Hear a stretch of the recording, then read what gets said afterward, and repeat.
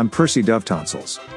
On this date, back in 1662, lime was first introduced to America. It wasn't until 250 years ago that the lemon arrived on a Detroit assembly line in the United States. Wolfgang Mozart was born in 1756. In studies at the University of California, students listening to a Mozart sonata dramatically increased their intelligence. In 1880, Thomas Edison was granted a patent for his electric incandescent lamp. Critics said the name was too long and he should call it a light bulb.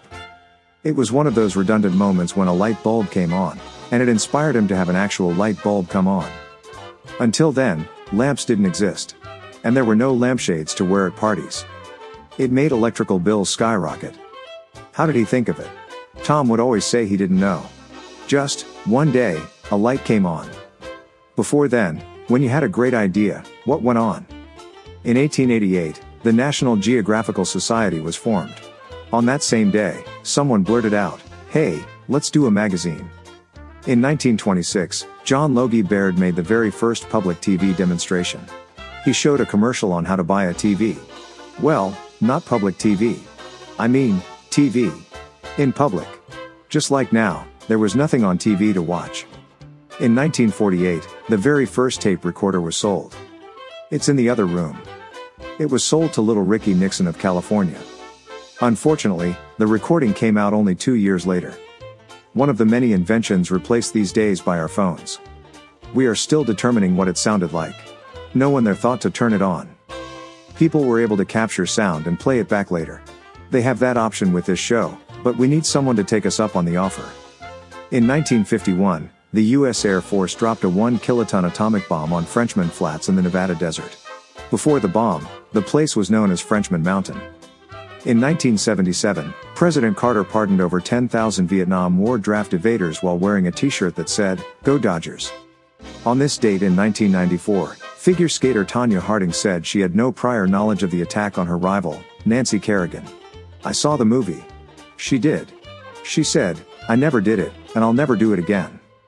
It's Thomas Crapper Day and National Chocolate Cake Day. Those two should be on different days. Just saying. Jimmy Kimmel's sidekick, Guillermo Rodriguez, turns 52 today. I imagine they have something planned for tonight. Patton Oswalt, the Goldbergs, turns 54 today.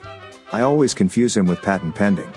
He's thinking about celebrating by doing something like skydiving, but for now, Patton is pending.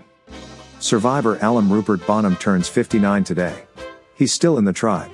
He's the guy with the tie-dyed birthday cake. Bridget Fonda turns 59 today. Ironically, one of her biggest movies was It Can Happen to You. You know, like turning 59. I didn't think she was married to composer Danny Elfman, who has done more soundtracks than you can count.